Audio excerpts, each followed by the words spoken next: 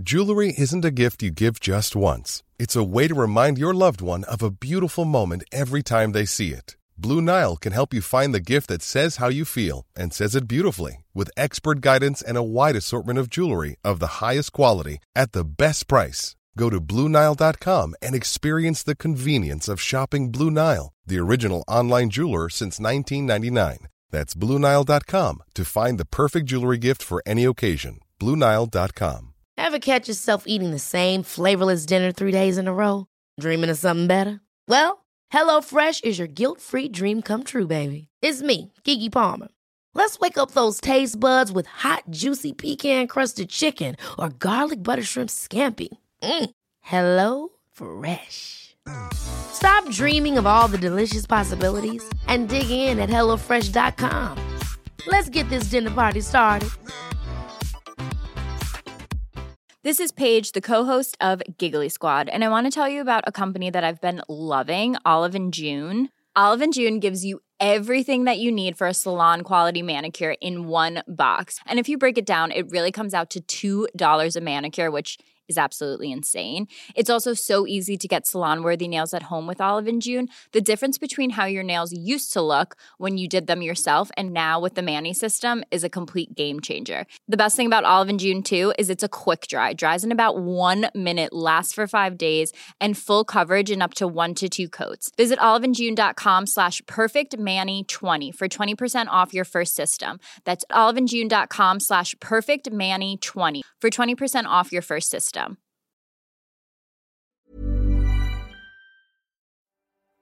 Maybe it's been bred into me, but I've always had a curiosity to explore the world. Day one. Tough going. The minute you stand still is the minute you're dead. And I refuse to let myself rot away in comfort. Day two, 48 hours done now. 3 full days down, 72 hours in. 4 full days in, and I wanted to give you 5. 5 days done, going into day 6. Day 56, 8 weeks done and dusted. Mood is good, spirits are good, spirits are high. Day 43 done and dusted. Day 32 done and dusted. I respect my body, I respect my mind, and I respect myself too much to just give in.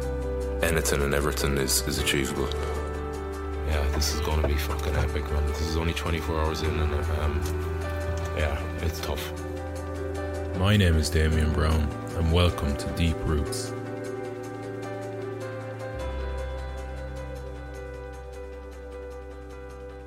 And welcome to this bonus questions and answers episode. Thanks to everyone who has sent in questions over the last 5 weeks. I've correlated them all up and I'm looking forward to kind of getting stuck into them. I haven't given any of them huge amount of thought because I really don't believe in... I much prefer the answers that come out of me kind of in the moment. You know, I've rewired myself to live very much in the moment. It comes kind of organically to me. So when I kind of stretch myself outside that, I don't feel as comfortable, you know. I'm just gonna, I've written them down. I've obviously read them, written them down to correlate them all or to get them all into one spot, because people have been sending them in through Instagram, a couple of my account, Deep Roots account, Facebook, website. So here we go. I'm just going to crack into them and see what comes out of my mouth. Talk myself into some answers. So first one is from Oni M, and he goes under @Kojak on Instagram. For somebody like yourself who's driven and motivated and courageous, thanks a lot, Oni, how do you unwind and stop yourself thinking or overthinking? To switch on that button to get in the zone, i.e. for a hard training session, is challenging at times, but you do it and are satisfied, etc. How do you rest the mind though? And also, do you think it's important to set goals? He continues, Oni continues, I train because I have a genuine interest in it. I enjoy the outdoors, putting some element of strain or hardship on the body in the gym, but training aimlessly at times is tough going, because apart from a sweat and a pump, I feel I'm just going through the motions. Okay, so I'm going to kind of break that into a few different, well, it is a couple of different questions.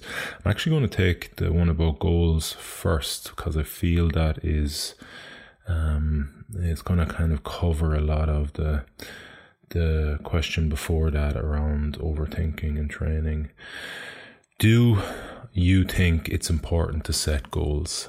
Absolutely. I have 1 year goals, I have 5 year goals, and I have lifetime goals.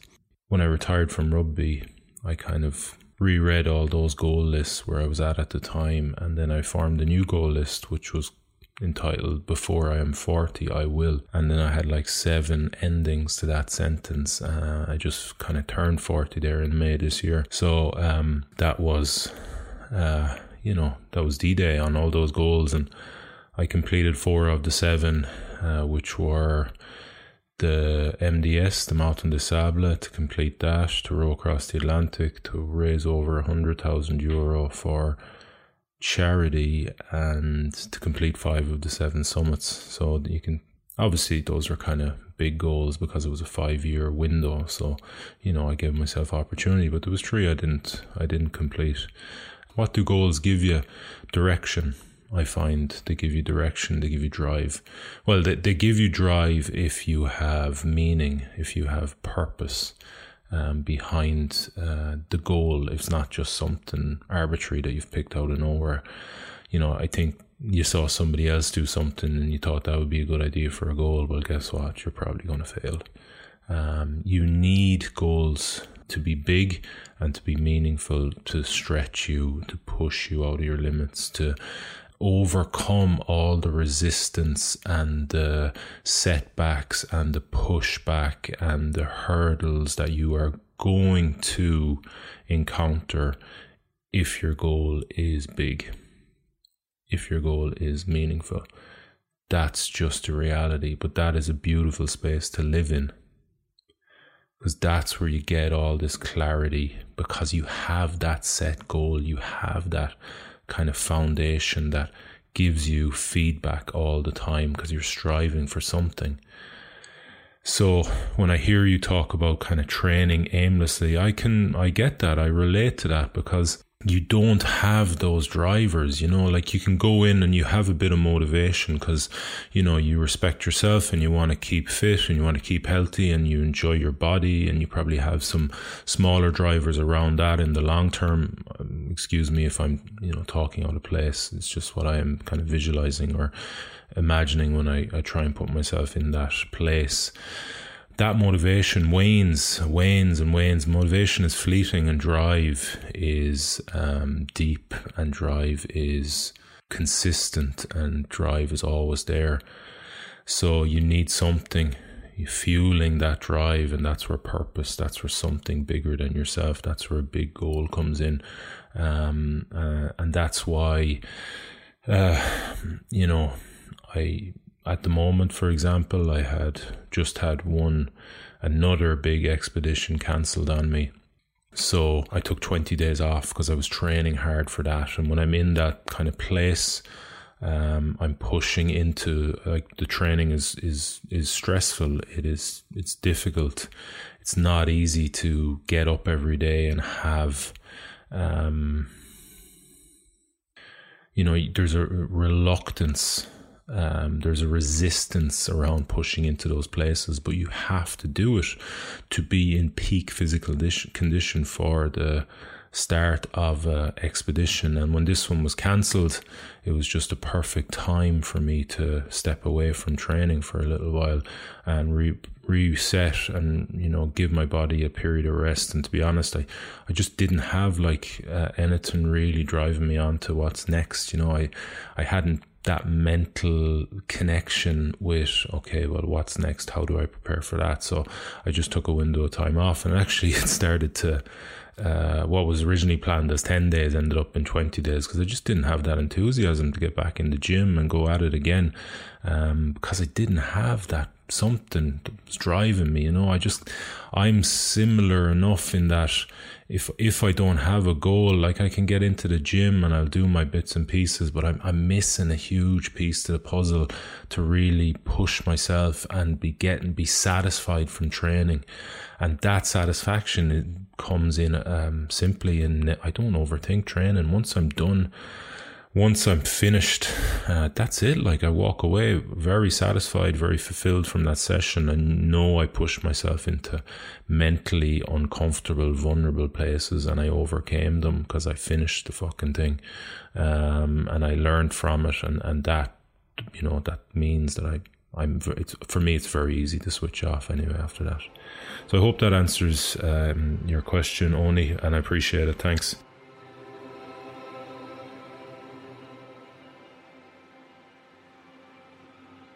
So Kieran Kelly also messaged through Instagram, and he asks, how did you purify the water when you need it each day? So simply enough, I had a water maker on board the boat. It's made by a company called Katadyn. A Katadyn 40, E40 or D40 or something. Anyway, it doesn't matter, right? That I put that. So that is, there's batteries on board that are linked to solar panels, so they're charging every day. And you have to be really careful with those because you can't let the charge get too low, and you never know if you're going to have a few cloudy days in a row. Anyway, so they're charging the power, which runs the water maker, and I would always run the water maker when the sun was at its highest, so around 12 o'clock in the day when there was the most sun on the solar panels, take less drain off the system because it can be fragile. And I'd run it for about an hour. I'd get 1.5 liters every 15 minutes. So I'd end up after an hour with 6 liters, and the odd day I'd do 7.5 if I was feeling extra thirsty. And then I'd have my water for the day, and I wouldn't use it again, you know. So that just was kind of, and that's how it worked. Basically, there was a hole in the bottom of the boat, an eyelet in the bottom of the boat, and tube down to that, and it sucked up water into this little kind of well, and that meant that there was always water available to be used by the water maker whenever I turned it on. Because one of the dangers of the water maker is if you're using it and you're surfing down a wave and you kind of separate from the ocean for a second or 2 seconds, whatever, and a little bit of air gets into the pipe and gets sucked up and then ends up blocking it, and it can be very complicated to fix it. And to be honest with you, I don't have to. That was one of my massive fears going out there. If something like that broke, like I just do not have that skill set. I would be fucked if something like that broke. But there is contingencies. If it does break, you do have a handheld water maker, but you really, really, really don't want to be using a handheld water maker, because about an hour of pumping on the handheld water maker gives you about 1 liter of water, and you need about like kind of 4, 5, 6 liters a day. So when are you going to do that? Or when you have the opportunity to do that is only when you rest. Of course, when you rest, the last thing you fucking want to be doing as a solo rower, or as any rower, is pumping on a thing for an hour out in the sun, or, you know, so that contingency, although there, it's one you really don't want to have to employ. So, so the water maker is just a desalinator. You know, it takes the seawater up, it runs it through, I think, about 9 different filters, and gives you out this kind of potable, drinkable water, which tastes okay. You know, there's all sorts of people have all sorts of stories about it, like, oh, it tastes like shite, and, you know, bring this and bring that tablet, and that tastes fine to me. It's grand. By the end of it, I'd lost so many of my water bottles overboard. I was drinking it out of like the 10-liter drum on deck, and I was just putting that up to my mouth and basically drinking the water out of the 10-liter drum. So next question, or 2 questions, is from Michael Meehan through Instagram again, at my MJB Meehan, excuse me. 2 questions. So what happened your first boat? Can it be used again, or did it need to retire? And second question, when did you complete Mount Vinson? Okay, so my first boat, Still alive, still going strong, wasn't retired. Darian was her name, and basically I sold her. Took about 7, 8, 9 months after the race was finished, and I was back in Ireland for it to sell. Actually sent it to the guy who built it over in Devon, Justin Adkin, and he did a refurb, a refit, and fixed up everything, and then I sold it on. So she's good to go. She's good to row another ocean, and the plan is that she would row another ocean. The guy who bought it off me is a guy called Richard Harris from the UK, and he had planned to be the oldest man ever to row an ocean. He's 70. I think he's put back his expedition now a year because of COVID. But yeah, so that's his plan. And if you are listening to this and you're an Instagram guy like Michael, his handle is @oldman and the sea, or @oldman on the sea, maybe. One of those, you'll find them anyway. And yeah, so that's what happened to Darian. That was a huge, I'll get to this question because I know somebody else asked a question later, but that was a huge outlay of money, and it was the big asset for the project, so it had to be sold to try and recuperate some funds in the budget. But I'll talk about that a little bit later when I come on to sponsorship. And then Michael's second question: when do you plan, or when did you complete Mount Vinson? I didn't complete it. I haven't even, the plan is to complete it. When I find about 40 grand from somewhere, it's like incredibly expensive. If you don't know, Mount Vinson is the highest mountain in Antarctica. It costs a fortune. As I said, about 40 grand. So, I did my best to try and get sponsorship and worked very hard on sponsorship for Mount Everest. Now, obviously, Mount Everest is a bit more appealing to sponsors than a place like Mount Vinson. So I just about got Mount Everest fully sponsored. I had a couple of great sponsors, especially O'Connell's Bar in Galway, who were my main sponsor. But trying to get Vinson sponsored, I think, is probably near impossible. So I don't know where and when I'm going to get 40 grand to go for it. And it'll be well after Project Empower sometime. I have, so I got Mount Everest next April, May, and then attempting it anyway, at least, and give it my best shot. Then I have a thing called Peak Lenin, a mountain in Kyrgyzstan, with Earth's Edge and a group of people I'm guiding there. And then I got another ocean row in summer 2022, so it definitely won't be anywhere in there. But sometime after that, hopefully, we'll see in the future. But it's definitely in the plans. It's just the funding at the moment is not. Yeah, it's not available, and I don't see where it's going to become available from. So I hope that helps, answers your question, Michael. Appreciate it. Thanks for that. Next question is from Stephen Ferris. Some of you guys, if you're rugby followers, will definitely know Stephen Ferris, British Lion, Irish International, beast of a guy. So Stephen asks, have you given up in the past rugby adventures? And if so, for whatever reason, what are the learnings from that? Yeah, rugby adventures, I think... it's a good question. It's a deep question. I could go into it pretty deeply. I've quit so many times. I've quit so many times in training. I've lost count, of the amount of times. There's the lessons from that. The lessons from kind of giving up or quitting in a session, or kind of comes back to Oni's question at the start. It's just not having something big enough pushing me, into pushing me past that resistance, pushing me past those moments. I've found also in the past, if I'm emotionally tired from a day, if something big has happened in the day and I try and train later in the day, I never have the same energy to push through those really, those tough spots, if it's a tough training session. And I also believe that there's levels of training that you can only access on certain over certain time frames. Like you want to have a high level of kind of standards and energy, but every day, and kind of getting after that every day and trying to inch that forward and trying to improve it.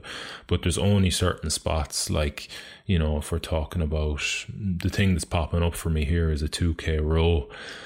I can do one of them flat out, I would say, about once a year. That's all the energy I have, because it is so taxing mentally and emotionally.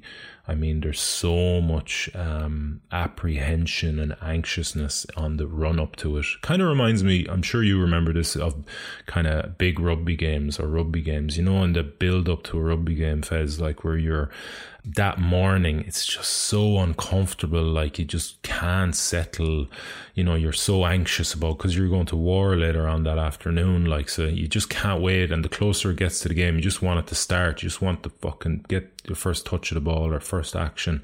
Kind of reminds me of that, you know, that same kind of anxiousness that there's something horrible coming here and you're going to have to look into your fucking soul to come overcome it. That's what a 2K row gives to me. A flat out everything I got, going for a new PB 2K row, like, so I only have the energy to do that once a year, and those type of sessions, like if somebody said to me to do the day after I do a 2K row to go again, I'd never be able to summon the same push, the same energy, you know. It's just too much. I don't have the emotional capacity to give that again. I'm so fucking happy when it's done. I'm so relieved if I've particularly, like, you know, if I've worked very hard in the build up and peaked to it, and then I hit a new record, which I have been lucky enough to do the last few years in competition. So yeah, and I closed the door on that then, and start looking at other things where I want to kind of improve myself. So yeah, the lessons for that is that, like, you got to be careful in what you choose to do, where you're pushing yourself, you know, what's gone on that day in your life, and has that taken away any kind of energy that you may need to summon in the session. And then what are you training for? Like, is that big enough? Is that important enough? Is that meaningful enough for you to get through all that crap, all that resistance, all that stress is going to throw up, you know, all that hardship, all that uncomfortable mental and physical states. Like, that's not nice, and stress is always stress. So it's always going to be the same. And do you have something big enough pushing yourself through there, I suppose? And what I've noticed in the past is when I have quit is that what I am training for, it's not meaningful enough, or, you know, I don't have a lot of direction, focus, or I've kind of overreached a little bit without that kind of driver, which a big goal or something meaningful to you pushes you into. I hope that answers your question.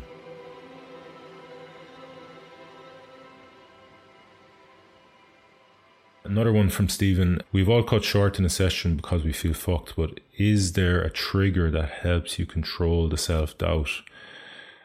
Yeah.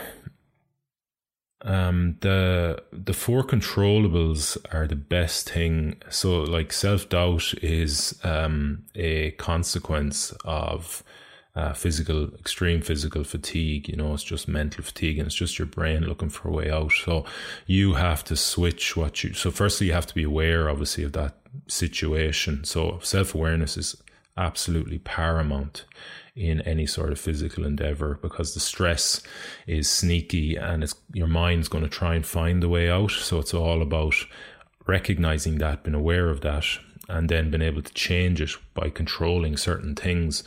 So I've got a method that I've developed called the four controllables, and I'm continuing to develop.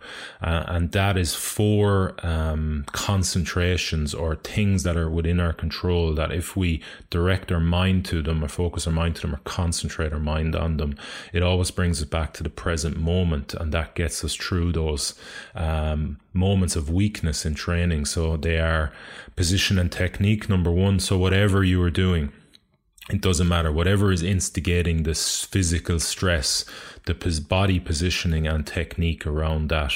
And then I use Hey, it's Danny Pellegrino from Everything Iconic. Ready to upgrade your style game without blowing your budget? Check out Quince. They've got all the good stuff, shirts and polos, activewear, and fine leather goods, all at 50 to 80% less than other high-end brands. And the best part? They're all about safe, ethical, and responsible manufacturing. Get that luxury vibe without the luxury price tag. Hit up quince.com/upgrade for free shipping and 365-day returns on your next order. That's quince.com/upgrade. Hey, it's Ryan Reynolds, and I'm here with Keith, co-star of my upcoming film, If, only in theaters May 17th. Do you want to tell people the big news? All right, I'll do it. Sign up now and you'll get unlimited for $15 a month and 6 months of Paramount Plus Essential Plan on us. MintMobile.com/switch. Upfront payment of $45 equivalent to $15 per month. Unlimited over 40 gigabytes per month. Face lower speeds. Videos at 480p. Active Mint customers by 531.24 get 6 months of Paramount Plus Essential Plan. Auto renews after 6 months. Offer ends May 31st, 2024. Separate Paramount Plus registration required. Terms and conditions apply if rated PG. Cues and questionings in a process, a pre-awareness process. So a cue is just a sentence around the position and technique of what I'm doing. So let's say I am rowing, or no, let's say I'm rowing, because I've talked a little bit about that. One of the cues might be chest to screen, or one of the cues might be long and loose, or one of the cues might be long spine or chest up, or a positional cue. So I'll have thought of that before, I'll have read that or thought of it or written it down before the session in a pre-prepared awareness segment of a process. And the questioning then is just asking, it's the exact same as a cue, it's just asking yourself the right questions. So some questioning around position and technique would be, what's my spine doing? Are my hips and my spine connected? What's my ankle doing? Can I get a bit more what's the word I'm looking for? Extension through my stroke. Can I get a bit more range? What's my upper back doing? Can I lengthen through all my limbs? It's just asking yourself a question in those moments of doubt that brings your awareness to, or brings your concentration to, a position and technique, and brings you back to the present moment. And you can't be stressed, you can't be anxious in the present moment. So that's the outlay, and the 4 controllables are position and technique, effort, breath, and self-talk, and they are always within your control, all of those things. It's a choice whether you concentrate on them, and if you do, you completely change your state. You depressurize that time, so you take away the doubt, and you bring yourself back to the present moment. I've found them incredibly beneficial and valuable in moments of extreme stress, in moments of chaos, in moments of darkness, in moments of self-doubt.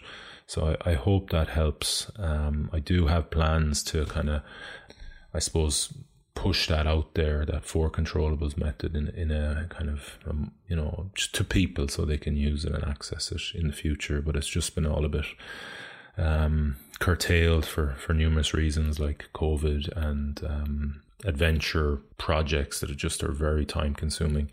I do also have a plan to do crucible events, so like bring people away for 12, 24, 48 hours and put them through a series of extreme trainings, with like, they're non-stop, those, 24 or 48 hours, and teach them, instead of trying to break them down to build them up, like teach them to push to their edges using certain processes and tools like the 4 controllables, to get them to kind of expand themselves, because go to places they've never gone to in their training and witness themselves doing it and build an association with that action and reward, and that for me is an incredibly powerful way to learn. I think your body is a brain, and it never forgets that sort of stuff, and the experience of that it's felt kinesthesically, and that's the idea there, to show people to help them push past their limits and to show them their capacities so they can, take that away and take that value away and that experience away with them and continue it outside of the crucible experiences. So I'll be doing that with 17 Black down the line.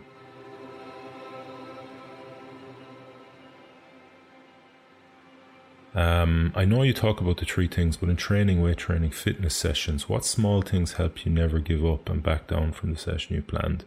So that's Fez again. Yeah, I think that I kind of covered that question. I'd say you're probably, when you say 3 things, you're probably referring to the 4 controllables. So Fez says he's taken part in a partner workout comp in a few weeks, and he just wants to make sure that he's in the best physical and mental shape for that. So I hope that helps, Fez, and best of luck in your comp.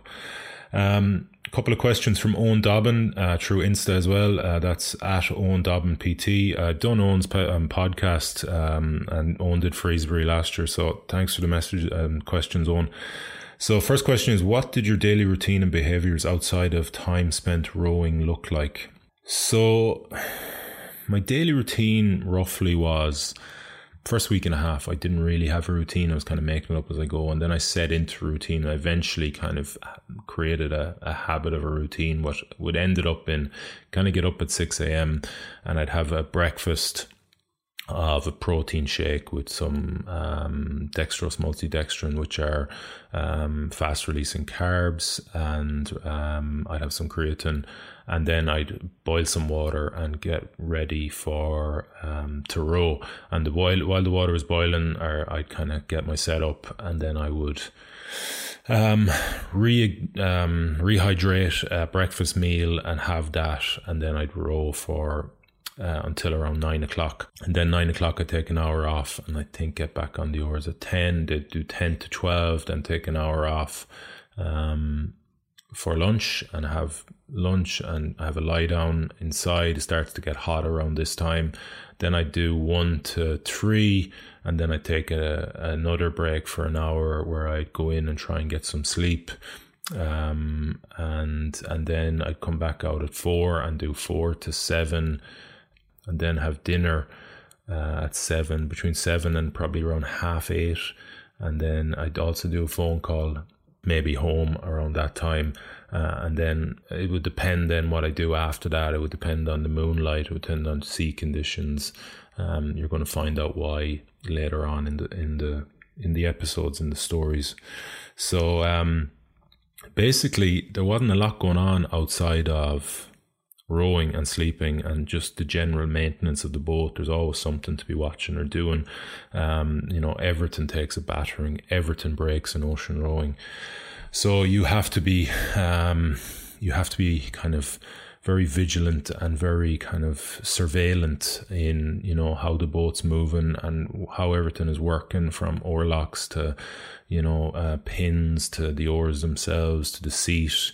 You have to general maintenance of that, and then you have your own body maintenance, and then, you obviously have to rest and recover. So there's not much else going on, and then you got, food and hydrating and making water, and then the odd day get in and swim, and clean the boat. So, there's not really a whole lot going on. I did have a speaker system on the boat where I had planned to listen to audiobooks, but I'm not sure if I mentioned this in the earlier episodes, but like on day 4 I put on an audiobook, or day 5, and my heart sank because after spending about 400 fucking euro on audiobooks in the last 2 weeks running up to the start, and books I really wanted to listen to, and I'm not really an audiobook person. I much prefer actual physical book and reading it, but of course that's not an option on the Atlantic. So I spent this money, and then put the first one on, and about 5 minutes into it I realized, fuck me, I can't hear the narration over the wind, because the wind is just constant and relentless. So that meant that all that money was, well, for the next crossing anyway, was wasted. It also meant that there was a huge part of my kind of switching off, getting out of my own head, concentrating on something else, that was also now gone, taken away from me. So that was That just meant that, like, you know, now I just had more time. I just would have to spend more time with myself, and, you know, that's hard. Like, that is difficult, in particular under the stressful conditions like that. Now, thankfully, music was still audible, but again, you're going to see that sooner or later that music had to be kind of put aside as well, and that became a real luxury, just to listen to a few songs a day, and then that was just another thing to add to the mental challenge of it all. Another one from Owen: did you use daily mindset practice while on the sea? I didn't know. I did a lot of visualization and affirmations before I went on the ocean, but I didn't do anything there, like, apart from what came up because of the situation. So, like, later on in this story, I'll talk a lot about affirmations and how they help me through some days and the process I use around them. But that I was only employing them. It wasn't like, okay, now I sit down now and do my meditation there's none of that. It's absolute survival out there, and it's just a reaction to the circumstance, I suppose, the best way to put it. And that's when I started kind of reusing some of the affirmations I would have used in my mental preparation in the build-up, you know, when I was peaking that before I got on the ocean. And the last one from Owen is: did you have any scheduled downtime, relaxation other than sleep? Examples: reading, podcasts, meditation. So I kind of covered that. I ended up putting the phone, like, before I went to sleep at night.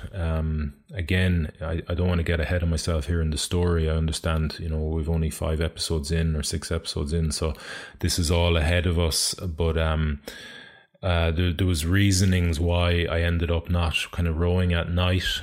And then, so I'd sleep a kind of block of 6 hours, 5 to 6 hours at night, which, you know, might be unusual for some ocean rowing solos, but I had no choice really. And then I'd put on the phone and listen to kind of a bit of an audiobook, but I'd be kind of asleep before it was kind of gone.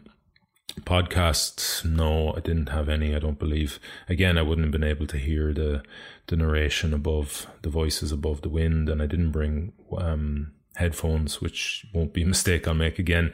And meditations, no, it's that's just survival out there, so there's no real time for meditations in terms of, like, kind of conscious effort around it.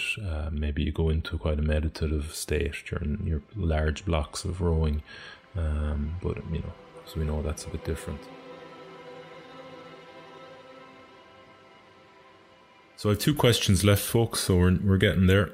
This one comes from Ryan Davin at the Chili Shamrock on Instagram. And Ryan says, I'm inspired and seriously thinking about giving myself 3 years to train and do it. But the question I have is, did you pay entry or get sponsored? Thanks for your question, Ryan. A bit of both is the actual answer. So, the budget for my ocean row was about €110,000, and I got about half of that from sponsors, and then the rest was personal money that I had saved up, knowing that I was going to attempt this thing. And that kind of hits on the question from earlier about the boat. So the boat was my property, if you want, and it was a huge outlay of that in personal investment of mine. So I kind of had to, I had to sell it to recuperate some of those funds. So I was very happy to see it go. The entry for the Talisker Whiskey Atlantic Challenge, which was the race I did for solo, is about 20 grand, just over 20 grand. So technically you could say it was paid by sponsorship, but then, you know, the other 87 grand wasn't paid by sponsorship, only a part of it was. So yeah, I remember when I was getting kind of little bits of money in from sponsors, I was kind of, the first thing I wanted to do was pay off after I bought the boat, was to pay off the race entry fee, because that's your second biggest expense in the budget, and the third biggest expense is just your logistics. You know, you're moving the boat between Ireland and La Gomera in the Canaries and back from Antigua. So those are your 3 major expenses in the Talisker Whisky Atlantic Challenge. Of course, if you choose to do it as a independent, you don't have that outlay of about 20 grand, and it goes up for like 2-man boats, 3-man boats, 4-man boats, 5-man boats. That being said, it's a huge safety blanket, and they are very good. The company's called Atlantic Campaigns. They are really, really good communicating, giving you tools and things to use in your sponsorship, and they're really good at, like, because a lot of people who do the Talisker, it's their first ocean row, like I was, like Gav Hennigan was before me, a Galway man as well who did it. So you're learning a lot about ocean rowing, or you're trying to take in this language or this information, which is dense and, you know, takes people a lifetime really to understand. So it can be very overwhelming. So to have them there helping you decipher this foreign language of the maritime language, you know, I didn't have any clue about boats or anything. So it's very helpful and reassuring when they're there. So, you know, for a first-time ocean row, an independent one mightn't be the smartest choice unless, you know, you are an experienced, you are experienced on the sea, you know, sailor or whatever. It doesn't matter, yeah. But so I hope that answers that question. And then the last question is from Rory Campbell. And Rory asks, could you share what way you built mental toughness and your thought process on getting out of a rut when you're facing a setback and are feeling sorry for yourself? This is something that generally takes more time than it should with me, and I tend to overthink or dwell on past experiences for too long. Okay, I'll start with the first part of that. Could you share what way you built mental toughness? There's a real simple answer to that, and I don't want to oversay. It's not a simple.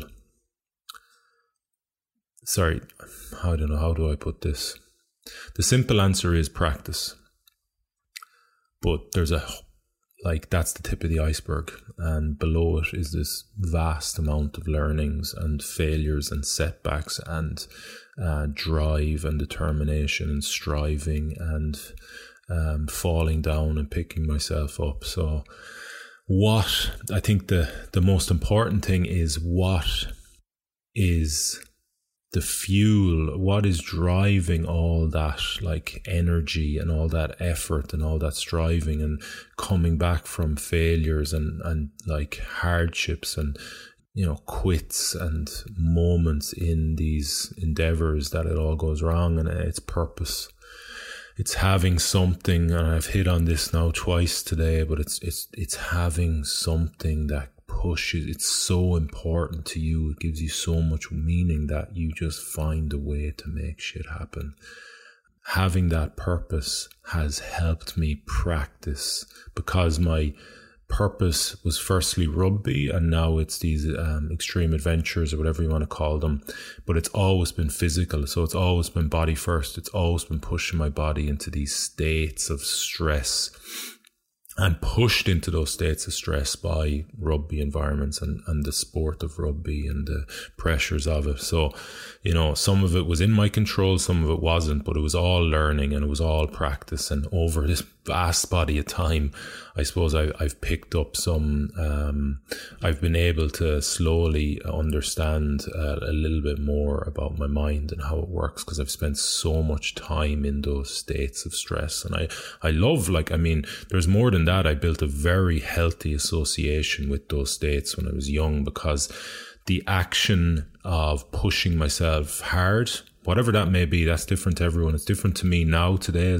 than it was as a 17-year-old, but I was still pushing and I was still striving, and that action gave me a very positive reward, and I built that association. So I built that mental link very, very early, and I reinforced it consistently over time. And that feeling, that reward, is also a very strong driver for me, because I literally feel that I am improving and growing as a person when I push these edges in my training and overcome them. Or when I fail sometimes in my trainings, in my endeavors, it's just another opportunity for me to kind of figure out how I failed and figure out how I can use that information to get better. So I hope that answers your question about the mental toughness side. It's just basically practice. How do you get good at anything? You practice it. How do you get good at chin-ups? Well, you do a lot of chin-ups. How do you get good at press-ups? Well, you do a lot of press-ups. You pattern the movement through a deep learning framework. So you have to be present, you have to be feeling what you're doing in those moments, and you have to be patterning something positive. You know, our minds and our body is responsive to positive patterning. So that's, you know, all those things, plus failure. You know, failure is another really strong part. So you gotta, when you push to those edges, sometimes you are going to fail, and that's another big part of deep learning, and that's how you get better at anything. And I think that's how I've built what you might term as mental toughness. And my thought process on getting out of a rut when you are faced with setback and are feeling sorry for yourself, it's the first step. It's the hardest step, but I think it's always the first step. If you can find something to instigate that first step and stop thinking about the overwhelming outcome or the long-term, if we become outcome orientated, it's very disempowering. So you got to bring yourself back to the present moment. What can I control in this present moment? What can I do to be productive in trying to get to there where I want to get to right now, this moment? And if you're in a rut, and you're struggling to make that first step, that is the vital step, the hardest step. If you can ask yourself some pain-inducing questions or reward-inducing questions. So I don't know what the rut might be, but you need to ask yourself the right questions. So if you ask yourself a question that induces pain, like, if I continue this behavior, which I am practicing right now, what is that going to mean for me in the future, a year from now, 18 months from now? What is that going to mean for the people around me? I don't know the situation. I'm trying to throw out a vague example here so you can dial it into your own needs and, use it to get out of ruts quicker, as you say, because you spend too much time in them. So I'm just thinking, basically so those are pain-inducing questions. If the answer is painful to you, that induces action, and that's what you want, right? You want to induce action. And also you can use pleasurable ones. So maybe you might want to look at asking yourself, well, if I take this action now, what's that going to look like? And a year from now, 5 years from now, what's that going to affect that going to have on the people around me? If I do such and such, which I want to do, whatever that may be. So that's more, hopefully if the answer to that is positive, then you want to be using that much more. So I hope that answers your question, Rory, and I just want to thank everyone for their questions. We'll be doing this quite regularly, so keep them coming in. Maybe every, 5 episodes, 6 episodes, we'll do a Q&A if there's enough questions. And keep striving for more from yourself. Have a great week. Cheers.